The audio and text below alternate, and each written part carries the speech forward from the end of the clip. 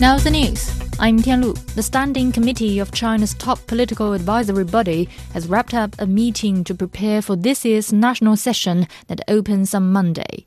The meeting approved the draft on the agenda for the upcoming second session of the 14th National Committee of the Chinese People's Political Consultative Conference.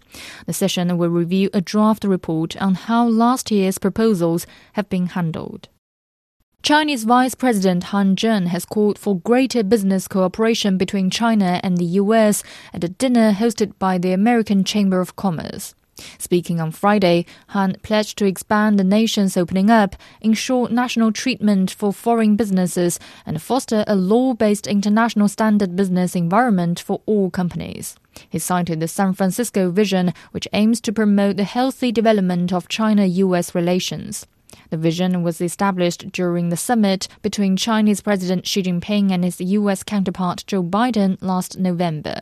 On January the 1st, China and the U.S. marked their 45th anniversary since the establishment of diplomatic relations. Egyptian media reports say Cairo will host talks to reach a truce in the Israel-Hamas conflict in the Gaza Strip on Sunday. The report, citing an Egyptian official, said Egypt has extended continuous efforts to broker a truce agreement before the holy month of Ramadan. A meeting of Palestinian factions has concluded in Moscow. They issued a final statement agreeing to continue their dialogue and condemning aggression against the Palestinian people in the Gaza Strip, in the West Bank, and in Jerusalem. The objective of the two-day talks is to unite the factions under the Palestine Liberation Organization.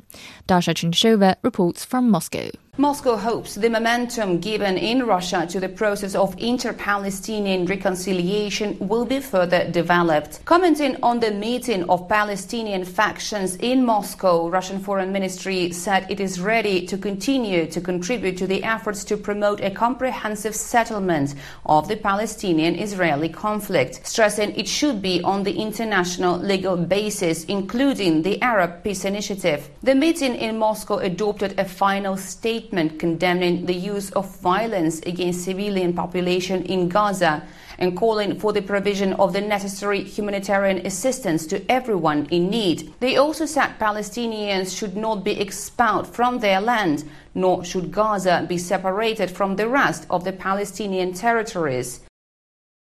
The sixth session of the United Nations Environment Assembly has concluded in Kenya.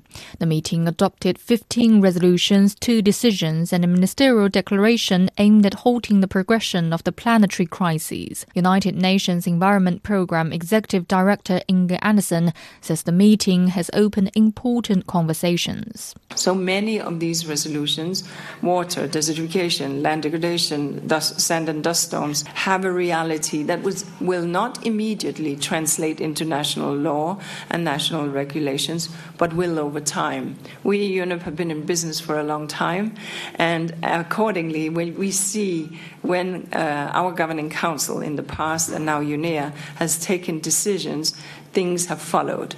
For example, a number of conventions have been established. Meeting in Nairobi from Monday, leaders have called for stronger joint action to address climate change, biodiversity loss, and pollution. African leaders urged for a more robust multilateral system to fight against environmental threats. The Shenzhou-17 crew aboard China's orbiting space station have carried out their second extravehicular mission. The Chinese astronauts completed the in-orbit maintenance of extravehicular facilities. The mission lasted about 8 hours. A spacewalk was conducted by Tang Hongbo and Jiang Xinlin, who have since returned safely to the Wentian lab module. In sports, Yang Siqi has made a breakthrough for China after securing her Olympic berth at the World Surfing Games.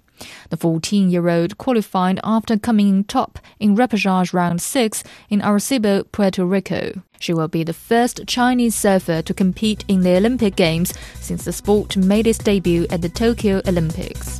And that's the news. I'm Tianlu.